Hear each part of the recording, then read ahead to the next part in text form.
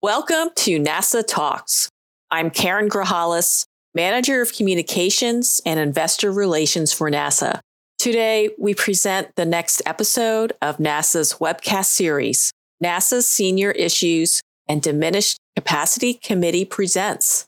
This webcast series was developed by NASA's Senior Issues and Diminished Capacity Committee to provide an inclusive platform for learning from the best and brightest minds who will discuss issues that matter most to those dealing with at-risk investors. The webcast episode you're about to hear addressed the theme Financial Services Industry Experts Speak. This recording features speakers from the financial services industry discussing how they work within their firms and with other stakeholders to mitigate vulnerable investor harm. Now, please join us for the webcast recording. Good afternoon. On behalf of NASA and its Senior Issues and Diminished Capacity Committee, welcome to today's NASA Presents program. My name is Melanie Lubin, and I am NASA's President and Maryland Securities Commissioner. I have the privilege this year of leading this great association of securities regulators in the states, provinces, and the country of Mexico as we work together to educate investors and protect them from fraud and abuse. First, I want to thank the outstanding efforts of NASA's Seniors Issues and Diminished Capacity Committee for bringing this important topic to a wide audience. Thanks also to the NASA corporate office team for their work in coordinating the logistics of today's webinar. Today's program strikes at the very core of NASA's mission, protecting investors. Thank you, Melanie. On behalf of NASA, I am pleased to introduce the New Jersey Bureau of Securities Enforcement Chief and NASA Senior Issues and Diminished Capacity Committee Chair Richard Such. On behalf of my fellow Senior Issues and Diminished Capacity Committee members, and from me, I send a warm welcome to all of the people out there tuning in for this conversation. In our work here, we protect investors who, because of their vulnerability, cannot or do not make sound investment decisions. Vulnerable investor exploitation has a direct cost to investors estimated to be at least in the tens of billions of dollars annually. Societal cost, what it costs the government and the victims' families who are dealing with this tidal wave of fraud, is a multiple of that enormous sum. Bad actors in this space take many shapes, from family members to caregivers to social media-based romance scammers, and financial advisors. Today, we will be focused on how financial services firms design and operate programs to mitigate this fraud when vulnerability or exploitation are suspected. The good news is firms like the ones you will hear about today can and do mitigate harm. Through the lessons learned in the field, through process-driven actions, and through information sharing in venues like today's event, these firms and the stakeholders that they work with drive down incidence rates and create interventions to thwart bad actors seeking to take advantage of an investor's vulnerability. None of us who work in this space is deterred by the odds that we face, and NASA is delighted to lead here in pursuit of its core mission to protect investors, particularly those who most need our protection due to vulnerability. So let's get started here. I'd like to first briefly introduce the guests on our first panel. We have Nancy Hefner from the Lincoln Investment Companies. She is the Director of Compliance.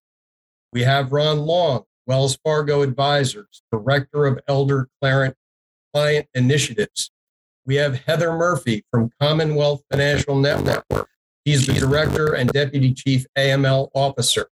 We have Tom Mirswa, Morgan Stanley, Executive Director in the Branch Advisory Group of the Legal and Compliance Division. And finally, we have Debbie Norrie, who's suffering with a little bit of a cold, from Fidelity Investments, Senior Director of Elder Financial Investigations. I would point out that Nancy, Ron, and Maren Gibson, who you will hear from later, also serve on NASA's Senior Issues Committee Advisory Council. Nancy, let's get started with you. You have about 2,000 registered agents at Lincoln. How did you put together your firm's system? Well, thanks, Rich, for having me today. It sort of comes about as things occur at the firm, right? You start getting complaints and issues, and you start seeing patterns, and it sort of snowballs into we need to have a process for this. And this is way before any of the FINRA regulations or such have come into play. So I'm in compliance, and so a lot of these issues start there. And it's myself and a legal associate that work on these issues. And granted, it's not our full-time job, but we take each referral and treat them, as importantly as you would anything else, and work the case, so to speak. So let's go to the other end of the spectrum. I'm sure there are people out there that sympathize with only having one or two people in the department. And let's face it, there are a ton of investment advisors out there, particularly the state-covered investment advisors, that are frequently one-person shops. So, Ron, let me turn to you. How many registered reps does Wells have nowadays? Depending on the day, we're anywhere between 11 and 13,000. Okay. And so the way we would work the program is we centralize it with a team that based in St. Louis and partners with another team in Portland. So probably total about 35, 40 folks between the two teams that take the reports in, and then those that need a closer analysis, that work is done, maybe an interview with the financial advisor as manager or what have you. And then the report is filed with Adult Protective Services, and we'll talk more about reporting later. But it's that sort of centralized view where you don't want to have one-off in one region, which is better than another region, all coming into the central hub, taking care of all 50 states. Deb, you're somewhere in between those two figures on registered agents at Fidelity. Basically the same setup, or how do you do it?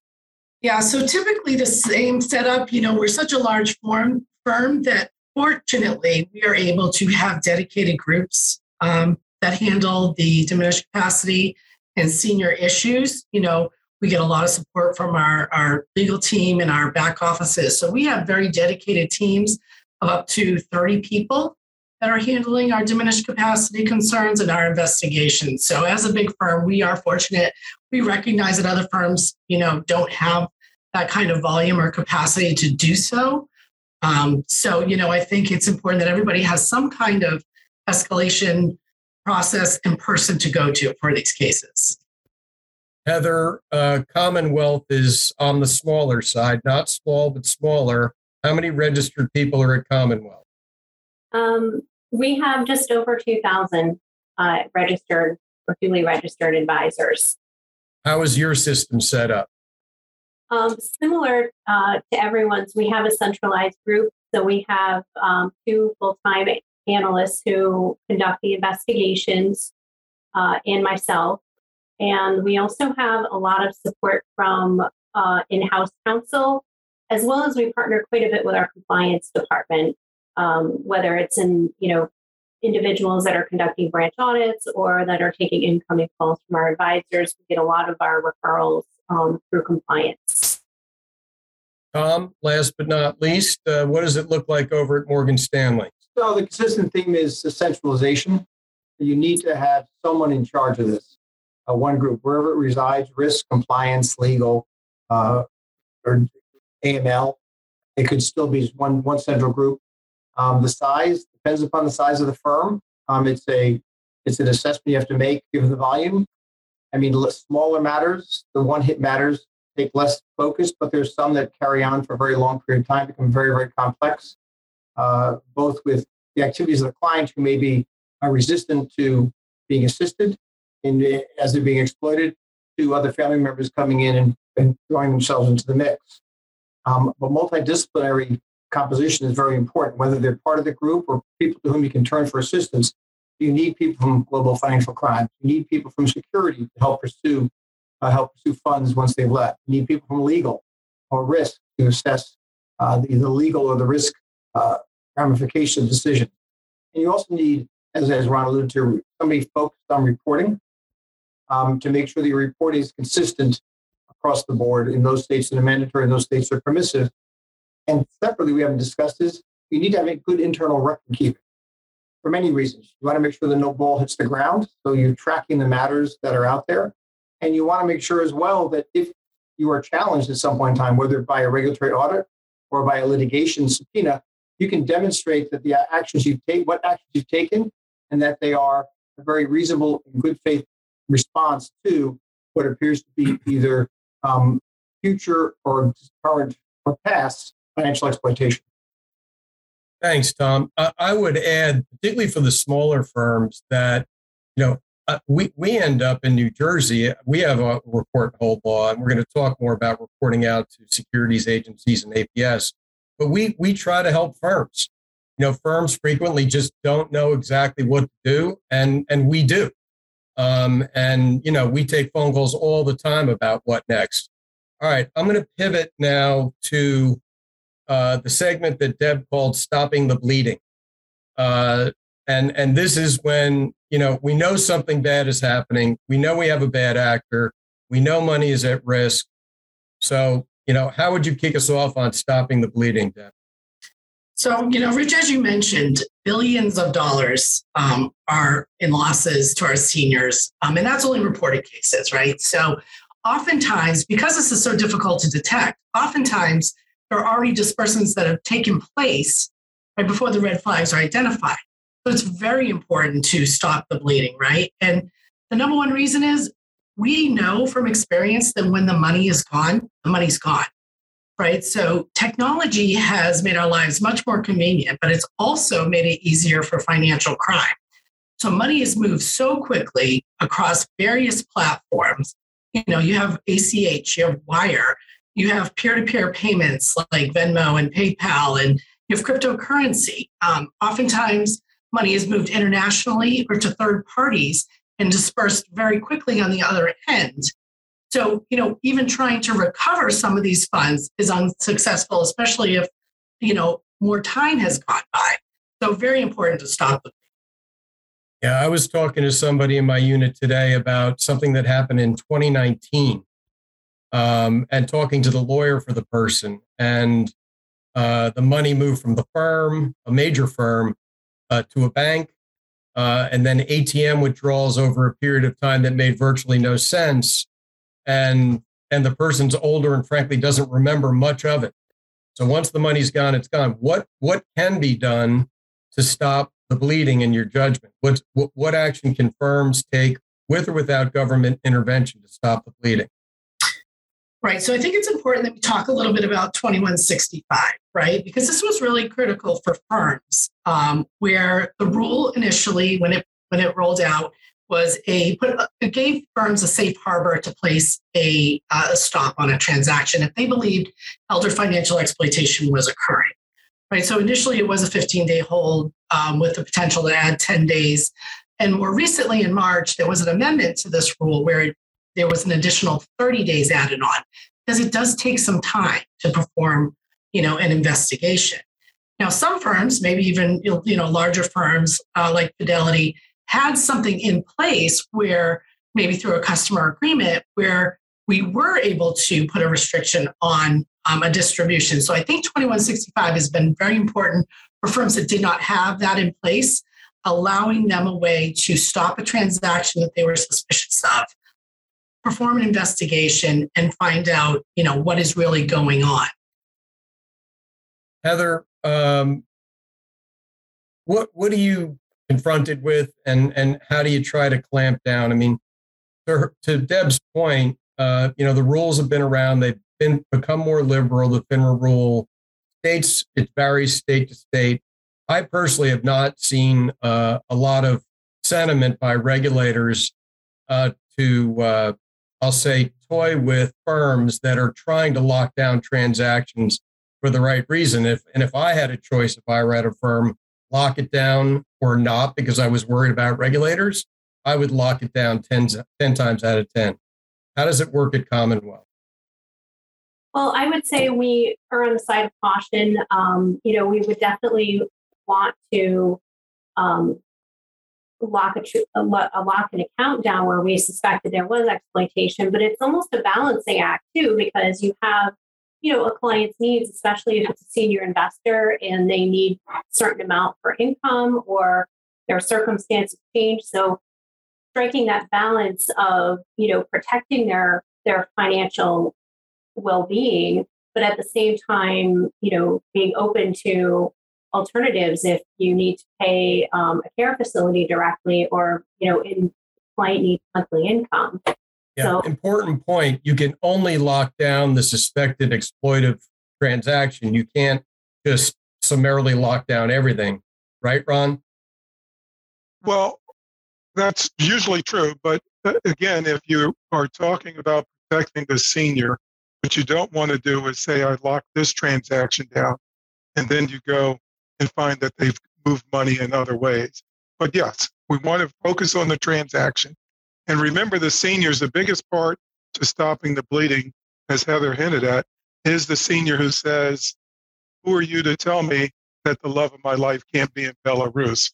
Well, how do you know it's not a great business in Nigeria? So you put the firm in a tough position when we're saying, how do we slow these transactions down? Nancy, anything to add on this? Yeah, I would say also it's helpful to not only look at the transaction, like Debbie said, the one that's now raised a red flag, but also look at other past transactions because it helps you establish if there is a pattern. And we work with the financial advisor very closely to understand, okay, why was that withdrawal taken? Why was that withdrawal taken? And to try to craft the story if things are just not adding up. And we certainly also, for instance, if it was ACH or wired to a bank, we want to work with that bank to see if they also have flagged the account for concerns. So we definitely try to work with partners to piece the story together in an effort to protect the investor together. Yeah. You make a good point on the bank. Sometimes I'm surprised at banks' ability to pull back transactions.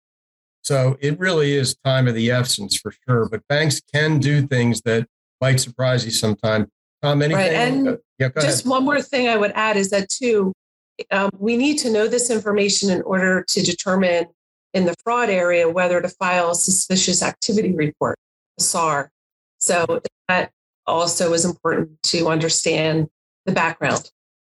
Tom? So I agree with what everyone said, just clarifying some issues. We use our security department to assist in pursuing money that may have left. We're certainly not at high level of recovery, but if you can act when you're stopping the bleeding, if you can also take active steps to pursue the money at other banks, there is an international network where if security contacts security, they will at least pause the flow of funds so they can't move on. And certainly when you're trying to block transactions in the account that you are housing, you can ask for bills, ask the client to provide you a copy of the bill to confirm that the payment you're making is a legitimate payment, because we've seen that clients who are, as Ron said, totally engrossed in whatever fraudulent activity they're being victimized by, they are loath to listen to reason. And so they will start playing cat and mouse, probably at the direction of the scamster, and seeking money for other apparently legitimate transactions that don't exist. And the last thing is, welcome very much, is the modification to Rule 2165 of FINRA, and also many states have legislated where we can not only stop a transaction of a disbursement of funds, but also a transaction of a security purchase or sale, which can also further protect the client, which has been a very helpful step to enable to give us more tools to use to keep clients away from the exploitation. No doubt. We have a question from the audience that's going to lead us perfectly to our next segment in this. What steps do you take if you're dealing with a senior citizen that has disorders like Alzheimer's, dementia? And that kind of goes to Ron's point. You are dealing with somebody that has lost their fastball. To me, the best tool in the toolbox is to have some other person related to that person to talk to. I mean, there are legal avenues people can take. You can try to get a guardian appointed at state level. You can get adult protective services involved. We've had cases like that. But that's going to lead us right to the trusted contact. That's, to me, I know that if there were two things that if you all had a magic wand you'd like, it would be a trusted contact on the file and some easy way to report in to all the states. So, Heather, why don't you kick us off on trusted contact? Sure. I mean, it's kind of a no-brainer. I mean, it's an emergency contact. If you think about all the places in your life that you're asked for an emergency contact, your doctor, your gym, why not your financial professional? The trusted contacts aid us so much when we're investigating these cases. Like you said, if you're dealing with someone that has diminished capacity, you need to engage someone else to try and put the pieces together. So I think having a trusted contact on file is integral to a lot of these investigations. Otherwise, you are potentially looking in client records for beneficiaries and trying to determine if there is another avenue by which you can obtain a person to partner with to try and help the senior. Yeah. If I could jump in. Yeah, go ahead, Ron. I just wanted to say. Go ahead.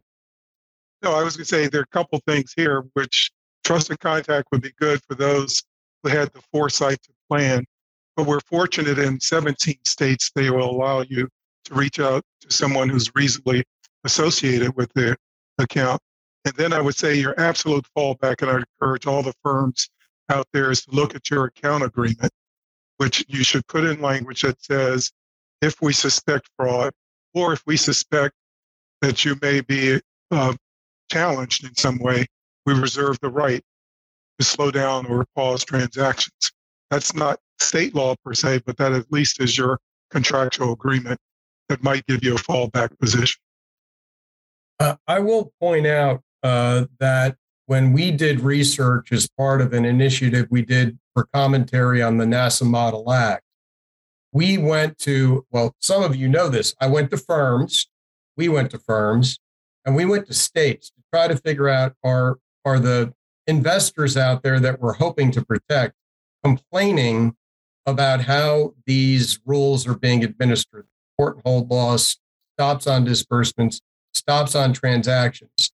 And what we found is that there really is no statistical significant number of people that's unhappy. Virtually everybody is happy. And ironically, or perhaps not, the people that do complain end up being the bad actors themselves that are trying to get the money out of the people we're trying to protect. New Jersey is one of those states that has the anybody reasonably associated with the account. We thought that was the right thing to do. Nancy, what do you do at your shop with trusted contact, or if there is none designated? Well, it was a challenge because we have about 350,000 clients. We've been in business for 50 plus years. So, of course, the 2165 rule, came in well past that period of time. So certainly, we added the trusted contact question in our new account form. And certainly it's, a little easier to get it going forward. It's a lot harder to get it for clients that were already clients of ours. And to be quite honest, we have, a pretty low adoption rate. And it's not for the fact that it doesn't always come up as a question.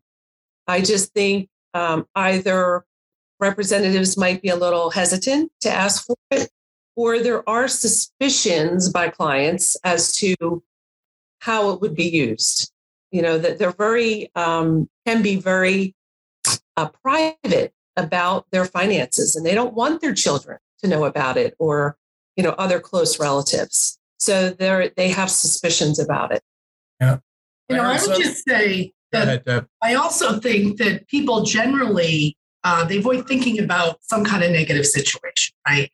Or thinking about, they underestimate the potential that they may need trusted contact for someone on the account. And this could be, it's not just about aging, right? You could be in an accident. You could be on vacation and we can't find you. You could have abandoned property. There are other reasons to add a trusted contact to your account, not just about we have concerns about your capacity or exploitation. Yeah, I've heard people say, you should think of it like the emergency contact you have at a dentist's office. You never hesitate to list your spouse, your child, your parent in that situation. And you're right, it could be episodic problem. It could be a chronic problem. And getting the take rate up is a big deal because most firms I speak with say that, I don't know, somewhere between 25 and 30% of the accounts will, designate a trusted contact. There is a workaround, as Ron mentioned, by putting in the client agreement. And I will mention that we heard from Ed Jones on this, and they have been able to, through some fairly simple processes, come up with a system there where with over 8 million accounts that they cover, they've got a take rate on trusted contact of 70% plus, which is extraordinary to me. They don't require anybody to sign anything in writing. They season the clientele with information about the purpose of the trusted contact. They have the assistants that work with the FAs, follow up and get engaged. They're frequently the point of contact and have great relationships with the investors. And they use things like, for example, the California wildfires. You kind of pointed out, Deb, an example, like it's a true unexpected event. When they had the California fires, they did a blitz on California and used it as an example for others. Like, this is exactly why the trusted contact exists. Tom, any thoughts? No, I agree with all that. I mean, it's very important. It certainly is a priority of FINRA as well, and it's 2022 priorities to focus on trusted contacts, finding innovative ways to attract clients to that process, whether by communicating digitally with them, including something in statements, statement stuffer. But we all recognize that. I agree. Clients many times are reserved about letting other people know about where they have their money, how much money they have, and they are concerned that that line may be crossed. Even with the most trusted people that they know, they still want to maintain a separate, a distinction between that. So we, as with many other firms, are looking at new creative ways to press that. In addition to educating the financial advisors, they must consistently ask the clients about this. We obviously, most firms should be, do now, they should be asking this question about a trusted contact upon opening an account. And whatever there's an amendment to the client profile, this should be done. But it still has been an upward slog. It's been tough. Yeah. So there have been a couple of questions. There was a question about how do you figure out which states have the authority to talk to somebody reasonably associated with the accounts. One place I know that you can figure that out, it's not segmented. I know the Bressler map, Bressler, Amory, and Ross has a map that has the particulars of all 50 states' laws.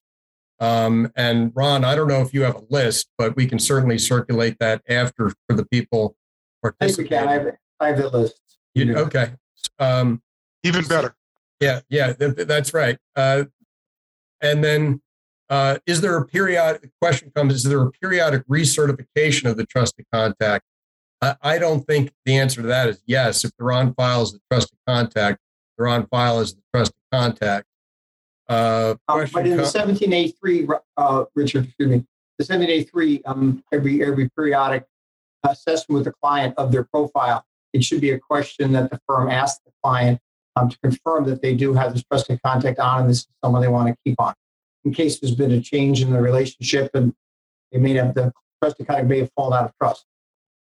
Makes sense. And the other thing I'll add, and we're going to have to move on to the next segment. By the way, any questions not answered here, we will endeavor to answer in the coming week or so. It's just not possible to answer all the questions and cover the content, but we are all committed to answer the questions. All right, so let's move on to privacy issues, Tom. And we've talked a couple of times about the tightrope walk between doing what we think is right for the client and obviously protecting the client and their privacy interests. Why don't you lead us off here?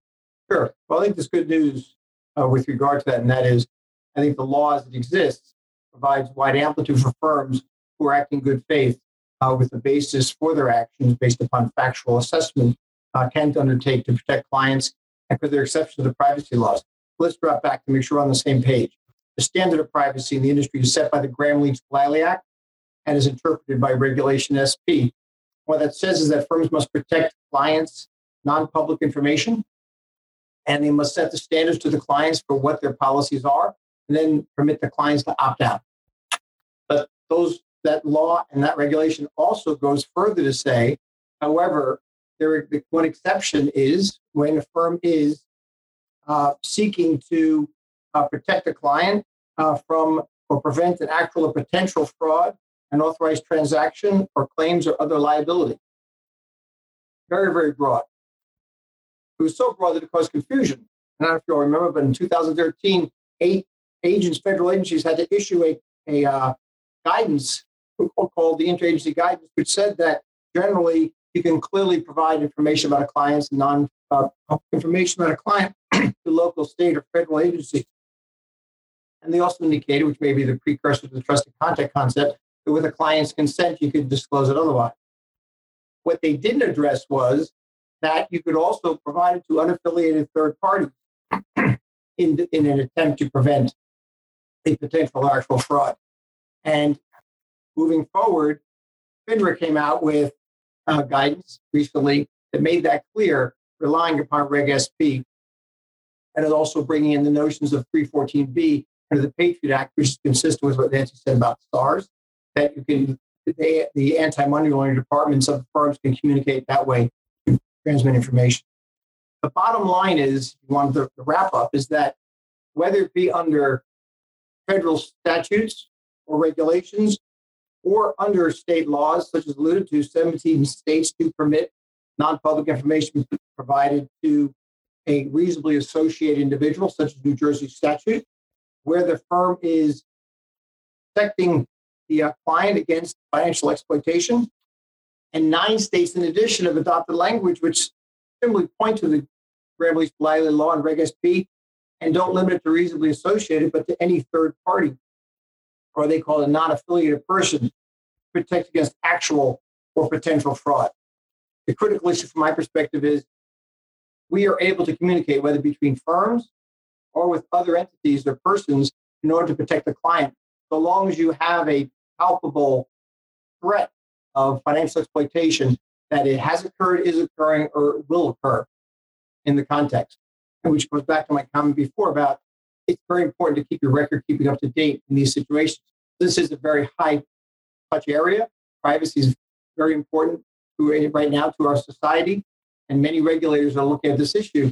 But in the context of the prevailing statutes, there are ways and openings to firms to protect their clients by sharing information with the appropriate entity, whether it be Adult Protective Services, a law enforcement agency, a regulator such as your Division of Securities, or other firms, or the third cousin once removed who you happen to know has an account with the firm, and the broker knows that this is a person related to the client, and as they've socialized in the past, so long as you don't have information indicating that that person is associated with the fraud, in many states you can communicate to that person and ask questions about that, not violate the law. And as Ron said, from a practical perspective, I have 2 comments. One is, I definitely agree with him. This language should be incorporated into your client agreement so that you have the ability to have, there's always belts and suspenders. I'm not sure what else you'd use to keep your pants up, but you'd have state law exceptions. You would have the client consent, and you'd be able to move forward and protect the client. And the other thing is, I also note in this privacy context, what people forget a lot of times is the FINRA helpline, the senior helpline, can be a valuable tool to communicate with if you are hesitant to communicate, if you may not be certain as to with whom you should communicate, calling them and providing them the information and letting them know that you're hesitant to step out of the privacy boundary, but would they take steps in that regard? We have received as a firm several times communication with FINRA from other firms, but FINRA was used as an intermediary. And that same concept also applies to adult protective services. I'm pressed for the issue. We've oftentimes used adult protective services to let them know after we've reported a matter that there are other people with whom APS can communicate on the situation, and not even if we are loath to do that. Yeah, I think one of the things that some close observers will notice in Tom's presentation is the word fraud. I still stress that client agreement because it's unclear if diminished capacity in the absence of fraud will allow me to pick up the phone and call Morgan Stanley and say, we have a common client. There's no fraud, but I'm very concerned about her mental capacity. I might make that call, but it's a close question. I would think. A very good point, Ron. Folks. If it's embedded in the contract, you do have amplitude on that issue. And a lot of times it might say that for the protection of the client and or the firm, they permit us to either withhold the transaction. I would also include that in that language, or to communicate to a third party. And that way you cover both ends of the spectrum, both financial exploitation as well as potential diminished capacity. Okay, we're going to have to move on. Tom, somehow you made listening to privacy issues fun. I don't know how you did that, but good for you. Now we get to where the rubber meets the road, and that is reporting out and holding transactions. Ron, why don't you get us going on this one? Yeah, I'll get us going and try to catch up a little bit on time, but this is where the rubber meets the road. You're going to set up those teams, but then what do? And there are a couple of issues that you have to figure out. In the U.S., we're now divided into mandatory reporting and permissive reporting states. You have to make a decision which state you're in. What I would encourage most firms is to consider yourself mandatory regardless of the underlying state law. So you're going to report to Adult Protective Services, but then there are a number of states where you have to report also to the state securities regulator. A couple of states require that you also report to law enforcement. Then as you go down the list, I think there are appropriate cases where you want to pick up the phone and call FINRA because of the nature of the underlying fraud. And beyond FINRA, I think you need to consider our federal authorities in some situations as well, particularly the elder justice coordinators who are in all 94 U.S. attorney districts, but also Secret Service or the U.S. Postal Inspector. So making the report of elder financial abuse to Adult Protective Services many times just begins the conversation. And then the question of who makes that report. We all said centralized, but absolutely make it clear. The financial advisor on the scene almost never, ever should be the person picking up the phone, calling Adult Protective Services, save for the example, the situation where they should call 911 if there's physical or in front of them they see ongoing harm, and that could be worse if they didn't call law enforcement to step in immediately. But you want the centralized team making those reports, doing the background work and what have you. Again, even if you're a smaller firm, coach somebody up and let that be the person that everyone knows to go to when these situations arise, if for no other reason to get that second set of eyes on the situation. I want to see if some others. Yeah, go ahead. Yeah, there's no doubt the rules contemplate that there's going to be a seasoned person at the helm making the decision about whether they've got a fact pattern on their hands that warrants a report out. They don't want novices mucking around in this machine. Deb, anything to add on, when the trigger comes to report out? Yeah, so I would just add, I think it was great that Ron listed other sources, right? So we all know this is state by state legislation. So every state handles this differently. So it's important for you to realize if you call Adult Protective Services and they're going to screen out your case because it doesn't meet their criteria, that you have another avenue, right? That you can call a regulator, even if you're not mandated, or you can call the elder justice coordinator, or you might want to call the local sheriff. It all is really dependent and state by state. And I think over time we have learned what are our better avenues. I mean, if you have a client that's being exploited and you have concerns that the bad actor is truly a bad person, I'm not sure you want to send an Adult Protective Service caseworker out there, right? you want to understand what's going on first, and then figure out who is best to contact with regards to assisting and going out there. And like Ron said, could be more than one agency. So don't give up. If you're falling, if you're getting your door, the door closed on you, keep going. There's a lot of resources out there. And again, I would encourage people, I know we take those phone calls and you're not alone, whatever the size of the firm. We will try to help you figure it out. Heather, you've heard a lot, but anything to add on figuring out how and when to report? No, I think, obviously the jurisdiction's guidelines, but, as Ron and Debbie said, knowing that there's a wide variety of agencies that can assist you. And sometimes,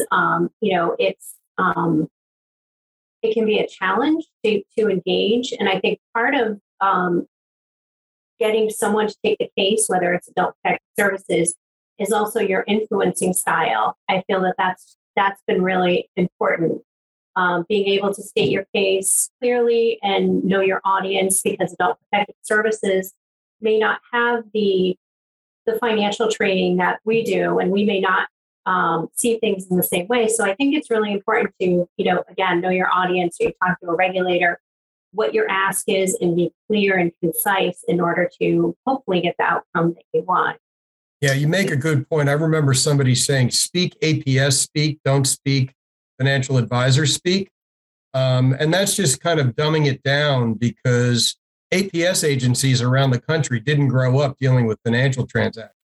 They grew up around the country taking care of people's literal physical safety, food health issues, abuse issues. And now, on top of all of that, they're being asked to help intervene in instances where state law requires a report to them. Nancy, anything to add on this?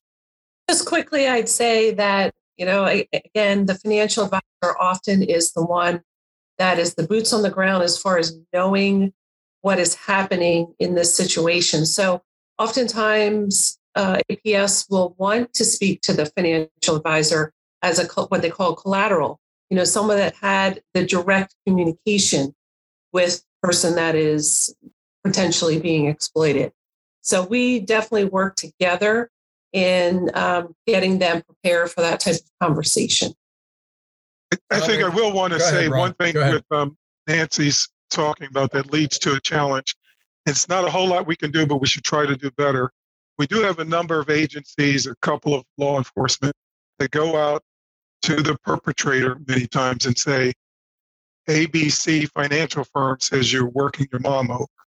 That's not very helpful, because quickly they come back into the branch and want to have a showdown with whomever may have handled the situation. So it would be great if we get that help, but more importantly, build a protocol for your folks, your frontline people, so that they know what to do when this happens, because it will happen.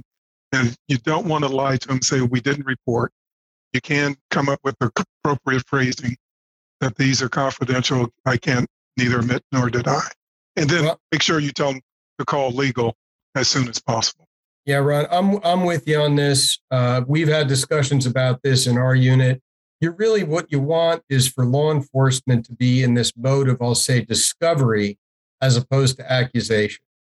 The accusations, and much like, frankly, APS, most law enforcement, the likely law enforcement person, talk about local town police, didn't grow up trying to decipher, what's going on with an exploitive financial transaction. So, partnering with them, talking to them, that's something we're working on doing. Totally agree. Tom, anything more? Yeah, for those that are less familiar with what we're talking about, I just wanted to make sure there's a clear line of distinction. We've been talking about reporting the observance of financial exploitation. What we're not reporting about, which is a totally separate report, is when you use the report and hold laws and you stop a transaction, which under FINRA rules can now be both a disbursement of funds as well as a securities transit purchase or sale. And under many state laws, I think it's roughly 30 or so, they allow you to do the same under that legislation. That's a separate report, which has to be also presented to typically the Division of Securities and many times APS. And then you're required to do that in a very short window of time and potentially have to provide updates of your investigation while the hold is pending so that the Securities Division can be aware of what's transpiring. So that's a completely different reporting model, but comes back to what we've all talked about, which is experience and centralization is very important. Whoever is providing these reports has to choose their words and their communications carefully to make sure that they apprise the Securities Division of what needs to be apprised, but don't make statements which they can't back up. We're very focused on making sure that what we communicate is founded in fact, and that we're not interpreting facts and providing editorialization of what we see has occurred. Very important. So we have a couple questions from the audience. Anybody field this as they see? What has been your experience regarding APS state authorities taking action on a report of suspected abuse? Anybody on that? Varies state by state. Go ahead, Tom. I would say this is Ron and I are on the same page. It's a state by state issue. It's even within the state. It's a county by county issue, and it depends upon a lot of factors. And alluding back to what I don't remember which my co-panelist said this before, but it's how you speak to and how you present the matter to APS. To my team, we talk about scripting what we're going to say to make sure we accentuate the positive, eliminate the negative, and don't mess with Mr. In between. You want to be able to provide information which is going to attract APS to handle the circumstance. If we are flooded, I can't imagine how they are, because they must be inundated with matters coming to their attention, because as you allude to, Richard, it's not just financial matters. They're handling a whole huge case file of other types of matters that they traditionally have handled.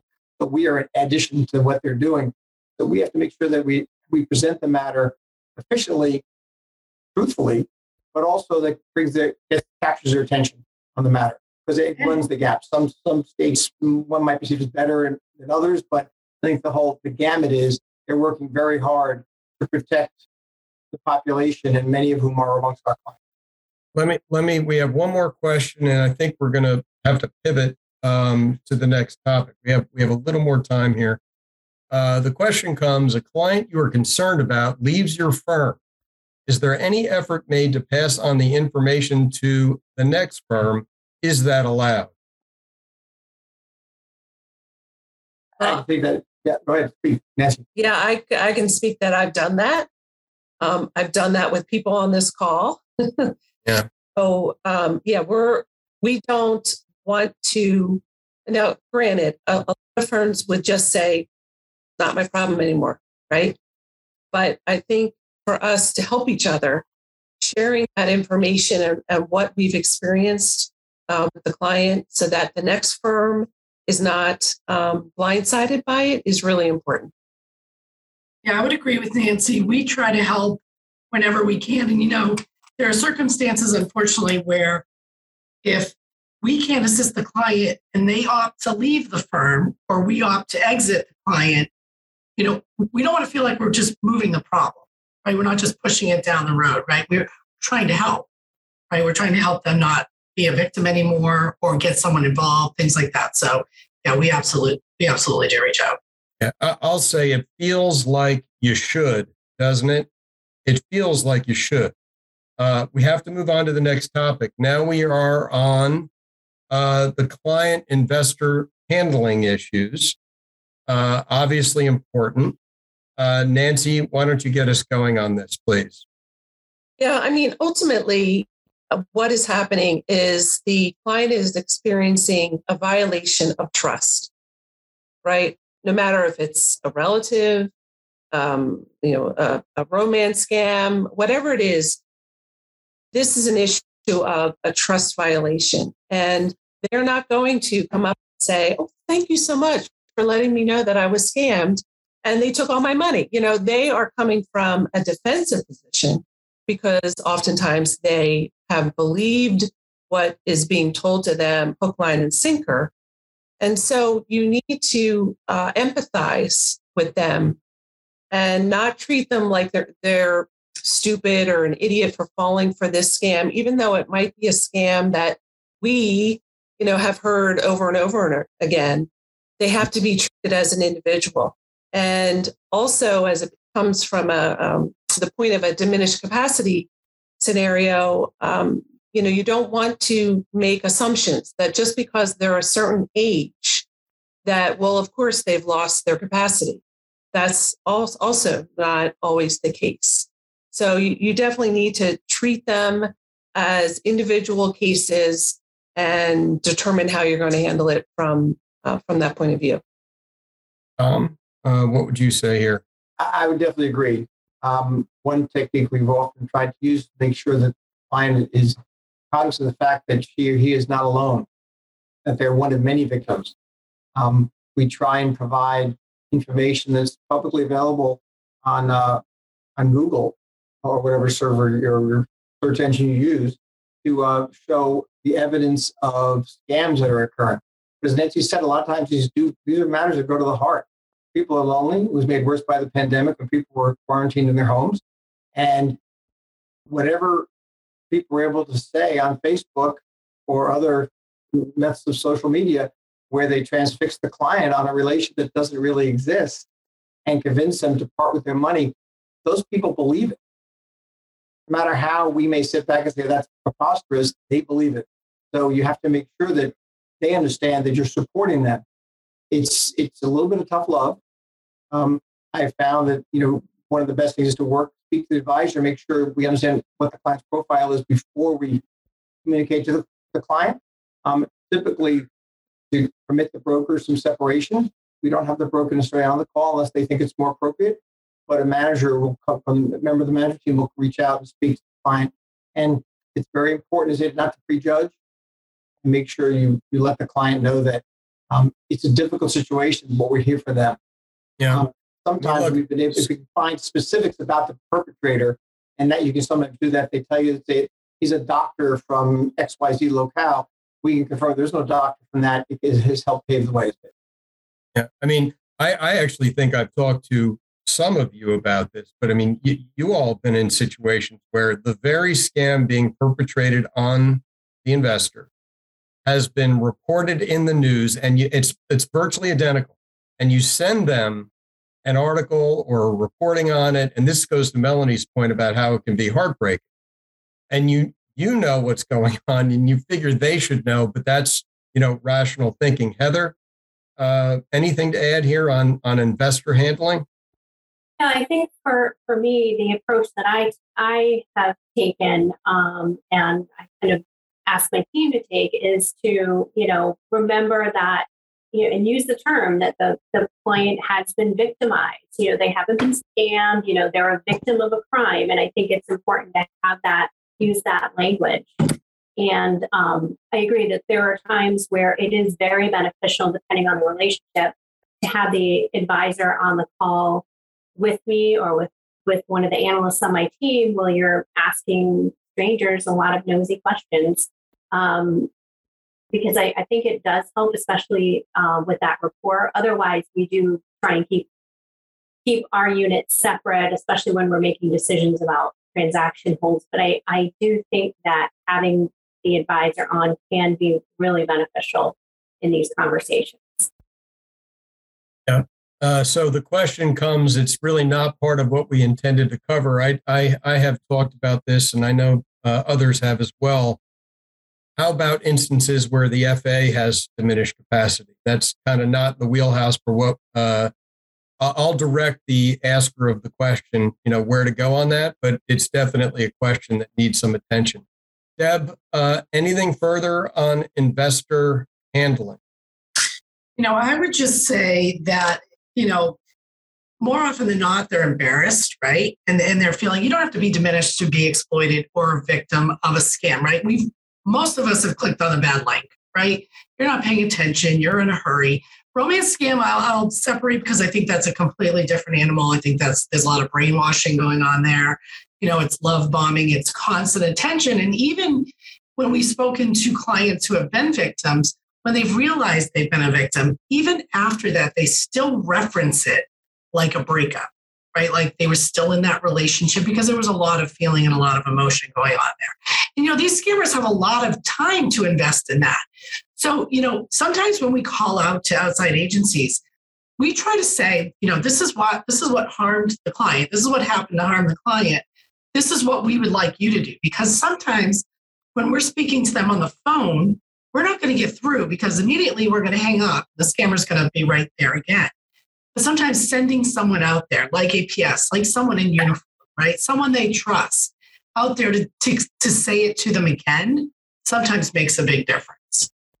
We've definitely seen that. I mean, we have an investigator now retired who firmly believed that nothing really helps like somebody with authority, actual authority, knocking on the door and making a compassionate visit.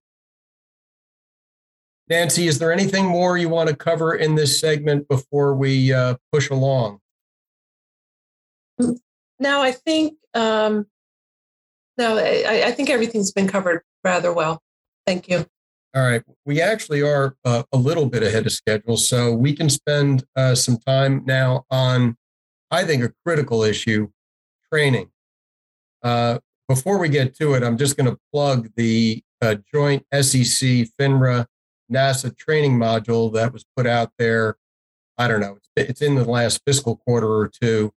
It's ready-made. Firms can, take it and modify it for their own purposes. It doesn't take a ton of time. The other thing I'd point out, everybody may not know about, is AARP's BankSafe training. It is a fantastic tool, and the stats that show the impact of the BankSafe training on people, the bank tellers, and a lot of this money is going out through bank tellers, is nothing short of extraordinary. In exchange, mind you, for like an hour or two worth of training. So, Heather, this is your segment. Why don't you get us going on training? Sure. It's kind of an area that I'm pretty passionate about. I think with respect to financial exploitation, diminished capacity, I think that it's more of a training, the approach is more of a training program and not just a training session. While the core requirements like red flags and escalations are important to reinforce and to train on, I think it needs to be an ongoing series of discussions and different types of targeted trainings that are tailored for the audience. For example, we've had a lot of the questions that I get from advisors are, what happens when I make a referral? What will happen next? So we have done some panels with advisors that have actually gone through cases with us, and we've presented those at our conferences, and they've been very, very well received. Definitely fact patterns that people can think about and learn from that are real or even, made up. I mean, that's how people go through law school and other education. Deb, any thoughts here? Yeah, so here at Fidelity, we try to put this in any training we can, right? So, of course, we have it in our AML training, we have it in annual training, and last year we decided to spread that out. So now we're doing quarterly training on this, just to kind of show, have a refresher. Instead of just getting it all once a year, every quarter we might target something like, this is what scams look like, or this is what exploitation, some of the cases that we've seen, give different scenarios, things like that. I mean, obviously we have World Elder Abuse Awareness Day coming up in June, so we're going to do a bigger campaign in that time frame. But we do think it's important that everybody's going to be affected by it, right? So like Heather said, you kind of want to target it a little bit. So when we do the frontline reps, we're going to want to talk about the red flags, right? When we train the individuals in the dedicated groups, we're going to want to talk about how to speak with investors, how to train our advisors platform, because their relationship is a little bit different than our retail brand, our retail business line. So it is really audience driven, on some of these trainings, although everybody should obviously be trained on the red flags and warning signs and things like that. It's unfortunate that if anyone has ever, had the experience of someone with Alzheimer's or diminished capacity, oftentimes it is your financial person that identifies it first, right? It's not the family member. They're sometimes too close. They don't want to recognize it. They don't want to see it, right? Oftentimes it is really someone, your advisor or your banker or someone in that space. Yeah, there's no doubt that, I think of the family as first, but you're right. If it's gradual and people are kind of in denial, they won't run and recognize. Whereas, advisors and firms know that they need to have clear-eyed people on the other end of the phone authorizing transactions. And they may be the first person to see it. Ron, what do you do? No, I agree with that. And one of the things I would say in training, and I know we're always on tight time limits, but don't ignore the benefit of the war story. Hearing from the advisors about their actual experiences. I saw in the chat earlier, somebody wanted to know what to do with the person reluctant to write a will. And the one advisor said that what I use is saying, you're either going to write the will or the government's going to write the will. You throw government out as the boogeyman. Folks, not every time, but many times they'll anything but having the government take over. Yeah, for sure. Nancy? One other thing I would add is don't also forget that giving some, not training, but education to clients, dripping, recent scams or ways that they can protect themselves is also important.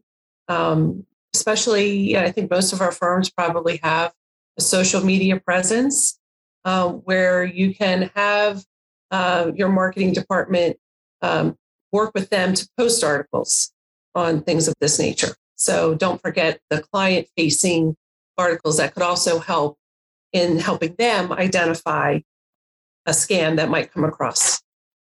Yeah, and I would just say there are great resources out there. The FTC has some really great resources on all types of scams that they can look at. AARP does a ton of scam alerts you can sign up for. So I think pointing our clients in the right direction with those resources and educating them is obviously the best thing that we can do. It's hard to get it all out there, I think.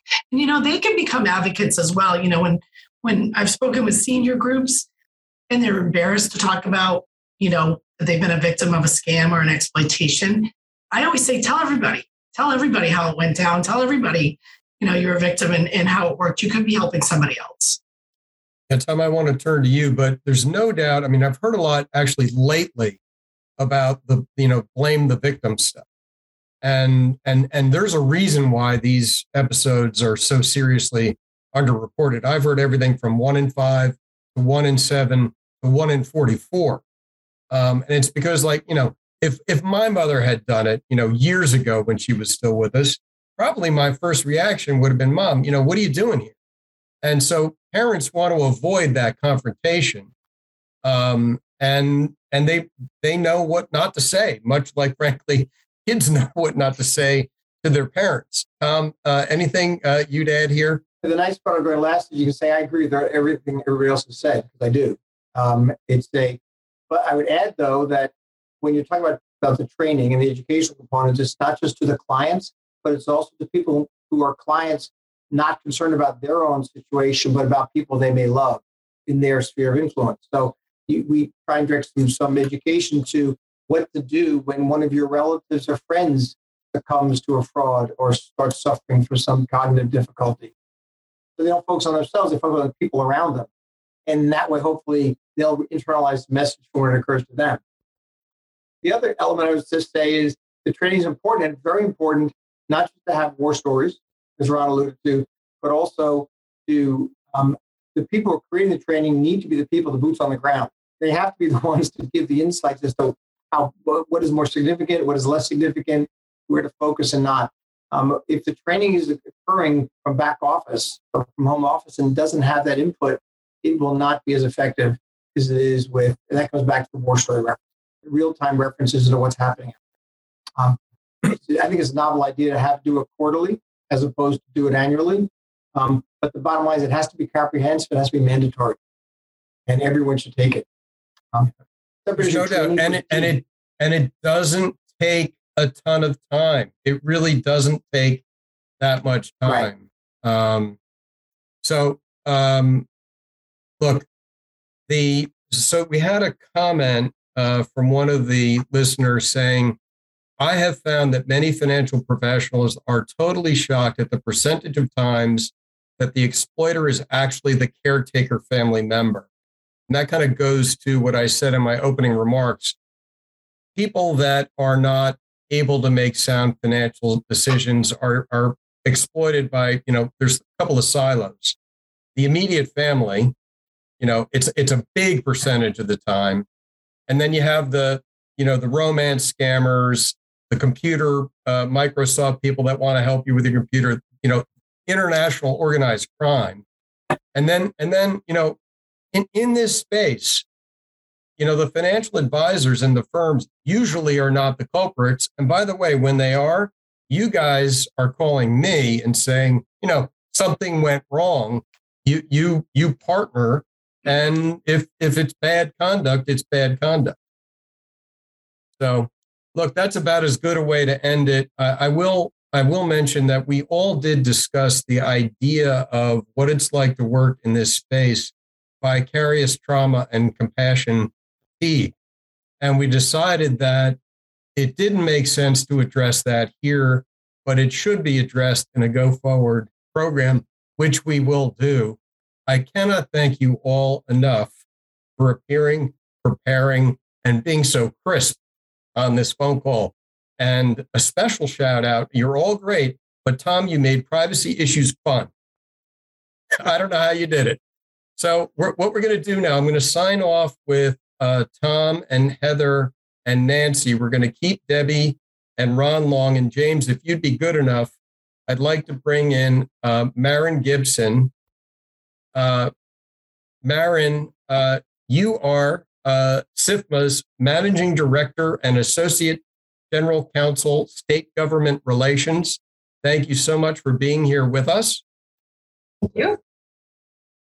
Thanks, Rich, to you and to all the state securities regulators and to NASA for hosting the webcast today. We have partnered with state securities regulators for many years, working on policy and practice solutions to benefit senior investors.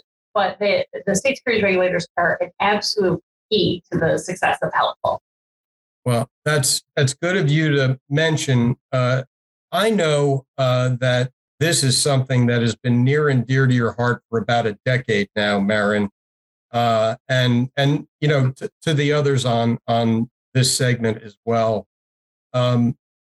We all know that dealing with reports in different states is, frankly, as different as every state can be culturally. We have a very big nation, obviously, and then you've got Canada on top of that. We're not covering Canada and its 9 provinces. But, and even frankly, in New Jersey, just, from my own experience, it really does depend on what county, the reaction you're going to get. Like we've got a guy, as we say in Jersey, up in Bergen County, who's just an absolute ace when we have a problem. And he's as good as anybody I've met. And then, there are other counties who just don't get that many reports or haven't had the exposure or whatever. So, it's in that context that we wanted to talk with you three about, what are the challenges? What are the headwinds? And, again, I know I mentioned this earlier. I know that everyone wants a trusted contact on file. And the other thing you want is an easy way to make a report so you don't use your unit's precious time finding where to report and how to report, as instead you want to be making the report and acting on the report. So Maren, why don't you talk a little bit about that context and the possibility of a solution with a centralized reporting system? Sure, thanks. So Debbie touched on this and as did Ron, but broker-dealers in the securities industry in general have made great strides over the past 10 plus years in the recognition and training on identification of senior financial exploitation red flags, internal coordination and investigation of suspected senior financial exploitation has developed really, really well, very effective. A bunch of firms have developed the centralized teams that we heard about in the first panel. But once a suspicion is formed that the senior investor is being defrauded or is at risk, a report is ready to be made. And that is where the process really slows down and becomes very complicated. Rich, you mentioned the county by county aspect. That requires a jurisdiction determination that can be really complex. There's, the local reporting, the method of reporting varies more than you'd think by state and locality. The report forms and formats vary. And so that part of the process in us addressing senior financial exploitation has all of the barriers that it's had for years. It hasn't really improved like all of the other elements. So we really need to figure out a way to eliminate friction from that part of the process. And we developed a plan. Anybody who's worked on this may have heard me and Ron talking about it sometime over the past decade, all the time, to streamline and centralize reporting. We call it single portal reporting. Oh, and let me note that the CLE verification code has just popped up, 504230. Now you're really working for NASA, Marin. I know. Very graceful pivot there. That was nice. So go ahead. Go on. Thank you. We're trying to eliminate the friction. We came up with this single portal reporting plan. And SIFMA unfunded, but we joined with the National Adult Protective Services Association and our great tech partner EverSafe and representatives from 2 universities to propose a pilot single portal reporting platform. And in 2018, it was approved by the U.S. Department of Justice. So they accepted it and they agreed to fund the development and the piloting of the proposal. The platform was subsequently named Helpful, helping the vulnerable. Great name, but you realize how many times in the conversation on senior financial exploitation you would use the word helpful.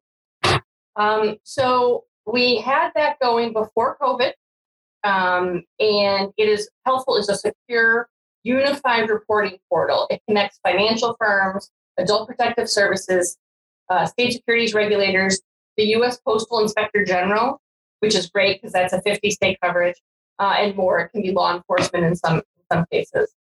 So you want me to just go into the process, Rich? Yeah, why not?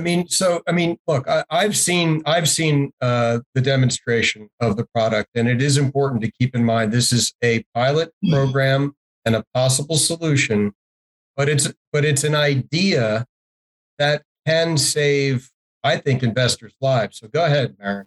That's exactly right. And honestly, in senior financial exploitation solutions generally, innovation has been key, and it's come from a lot of different places. So this is one idea. So a firm would create, in a standard format report, a new referral in the Helpful dashboard. That referral is securely and immediately sent to the agency users, the Adult Protective Services, State Securities Regulator, and the U.S. Postal Inspector General, maybe more. Simultaneously. Important to note. In real time. One button push, it goes to all 3. Correct. Once the referral is accepted, then the case is assigned to the Adult Protective Services Agency or the investigating agency, which could be a state securities regulator. The agencies can add notes. They can ask questions. There's secure messaging. They can request supporting documents. They can attach a subpoena if required for those supporting documents. And then the documents can come back through the secure portal. They can view an audit trail, which has been really helpful. They can even search related cases now if they're trying to see if the same perpetrator is responsible for a bunch of cases. I find that to be incredibly useful. We do that through spreadsheeting, but it's a good feature. Yeah. And let me just note here that once the financial firm makes the report, it's all of the investigating agencies that can see all the data.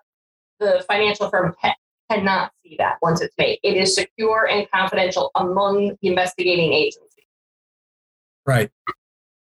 So we have right now 3 states that have both their state securities regulator and their adult protective services on. We have 1 state and another coming that has their adult protective services only right now, but it will develop. And we actually had 1 county that also piloted and implemented the program in California. So, it's funny that you mentioned that because I saw something on LinkedIn today about somebody out in California talking about, the sadness of these problems, and that San Francisco had this system, and that it was a tool that he felt, he was a state regulator, that he felt, or maybe not, well, it doesn't matter. The system was working in a way that he thought it was helping to, stop the bleeding, to use Deb's term. Yeah, that's interesting. The thing is, in every single issue of senior protection, whether it's investors or physical harm, or whatever, we all know time is of the essence. So Right. This is one solution that can really save a lot of that time.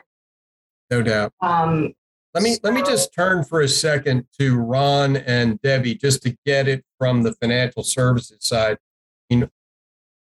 We will have our own concerns, APS and state regulators, obviously, but firms can't just sign on to the system without vetting it and making sure that, to Tom's privacy segment, that data is properly being handled. So, Ron, Deb, I know both of your firms have signed on. I think there are either 24 or 26 firms total. By the way, it's a start, but there are 3,500 registered broker-dealers in the country. Ron, I actually don't know who signed on first, Fidelity or Wells, but both of you will have a chance to talk. Ron, what did you do to get comfortable with this notion of centralized reporting through Helpful? Sure. And to be clear, we're not on today because we've expanded. And this, I just want to point out to the audience, is one of the challenges. Your technology folks always get nervous. You ask them to make big changes. So we had started small in the brokerage part of the firm.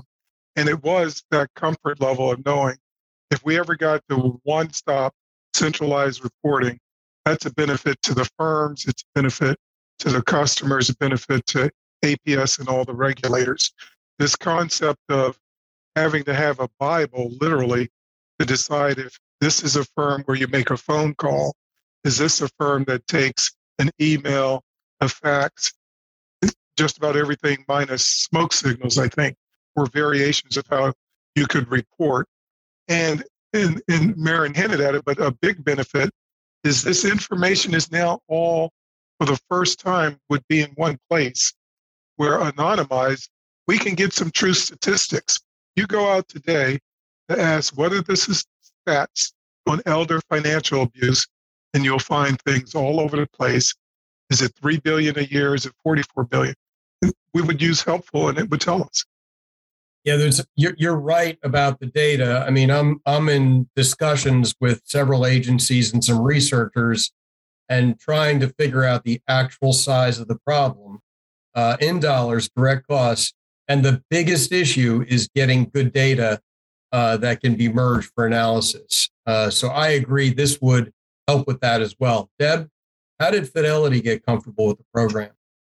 So it was a little challenging in the beginning, right? Because it's data, right? It's our data, it's our client data. And so you will have to jump through a couple of hoops. If you are considering, getting Helpful signed on, there will be, tech people that will want to know how it works, risk people that will want to know how it works, right? I'm not going to tell you it was easy. It wasn't easy, but it was worth it because it is so much more efficient from our perspective. And I would assume from APS and the regulator's perspective, because you are in one place, you can upload documents, you can print your report for your record keeping, you can communicate through the tool. So if there's a question that needs to be asked, you're not going back and forth with phone calls, especially with time changes. If you have someone on the West Coast, you're on the East Coast. So much more efficient. We have done some testing on how long some of these referrals can take us to make. And in some states, we're up to an hour of getting someone on the phone, of filling out a specific form and then faxing it in or emailing it to someone, getting someone to call you back, things like that. So we definitely think this is beneficial to us, to our customers, and just for the whole flow. It's just a much more efficient approach. And we know it's going to the right place. We know we're clicking a button. It's going to where it needs to go for that state. because every state is different. We know it's going to the right place. By the way, one of the listeners asked if we could provide the website for Helpful. It's www.eversafe.com/helpful with a VUL at the end. Maren, you want to follow on our friend's comments about the system? I think that's exactly right. I mean, we wish that there weren't so many cases, but an hour, for instance, for each case would be far too many. And you're not able to effectively source them and get them made. So I think that this just has so many benefits for streamlining. It's, I think the biggest thing is the increase in collaboration and coordination. I think even one of the benefits that wasn't necessarily apparent on paper was just getting the people from the different agencies and states to get used to working with each other. They may not have known each other before. And now they have kind of an effective working relationship. So yeah, definitely saves time. There's collaboration, coordination, and Ron's point on data is critical because we all know that the data is not great in here. Privacy is a big part of that, but getting better data is useful for everybody. The firms might be able to see, what scams or frauds or caregiver even issues are really starting to take center stage. The agencies can help support requests for resource allocation, increase in resource, et cetera. So I think that we're really hopeful this starts to give out some useful data. And one thing I will add too is ideally, this should be done by the industry voluntarily. Since we gave the disclaimer earlier, I will say, if it takes federal legislation to have the agencies, have the firms all find this system, which does work, I think we should consider federal legislation. Because if we keep doing state by state, county by county, it'll be 21, 22 before we get a system that works. Yeah, and by the way, and Maren implied this, and you two did as well. I mean, we're dealing with the caseload we're dealing with in 2022. That's a good point. I mean, is there any doubt that the numbers are going to go up? There's just no doubt, and so anything that can be done to redirect time that would be spent on the process of reporting to the solution finding in the space is, it's simple elegance, frankly. I see we have Heather and Tom and Nancy still here, but not on camera. Do you guys mind coming back on stage with us? Because I'd like to get input from you three as well. And by the way, thanks, Deb and Ron and Maren, for kind of setting the table. We have about 5 minutes, and I'd like to, just hear from you what you think. Nancy? Well, we have maybe 30 to 40 cases a year, right? So compared to, again, Debbie and Ron and others, that's probably a drop in the bucket on the number of cases that you deal with in a year. So from the helpful standpoint, if there are only a few agencies that are signed on to use this, I don't know if that makes a lot of sense for a firm of our size to sign on. So do you have any thoughts on that, Maren or Ron or Debbie? Maren, what would you say to that? I mean, if you've got 30 reports a year and, all states on board, and this kind of makes Ron's point about federal legislation, doesn't it? Is it worth the candle to go through the process of vetting it and getting comfortable with it for a smaller firm like Nancy? I think it's 100% worth it. I think that the onboarding can be a little simpler. The tech is proven, the privacy is proven. So it can be worked out pretty directly. Actually, the onboarding for some firms has been pretty quick. I think, we have two very, very large firm examples. And I'm going to use that as a nice segue to say, if your state or financial firm is interested in learning more about Helpful, to touch base with me. mgibson@sifma.org, and I will put you in touch with the people who can do that. But I do think it is worth it. And I would just add to that Nancy, I mean, it's certainly, are most of my cases in these select few states? No. But I felt like if I started down this road now, because I am very hopeful this is going to be nationwide, that I've already done the hard part, right? I've already jumped through the tech hoops and I've done all those things so that I'm not starting at square one when this spreads out, to multiple states, especially states where we do have a lot of cases.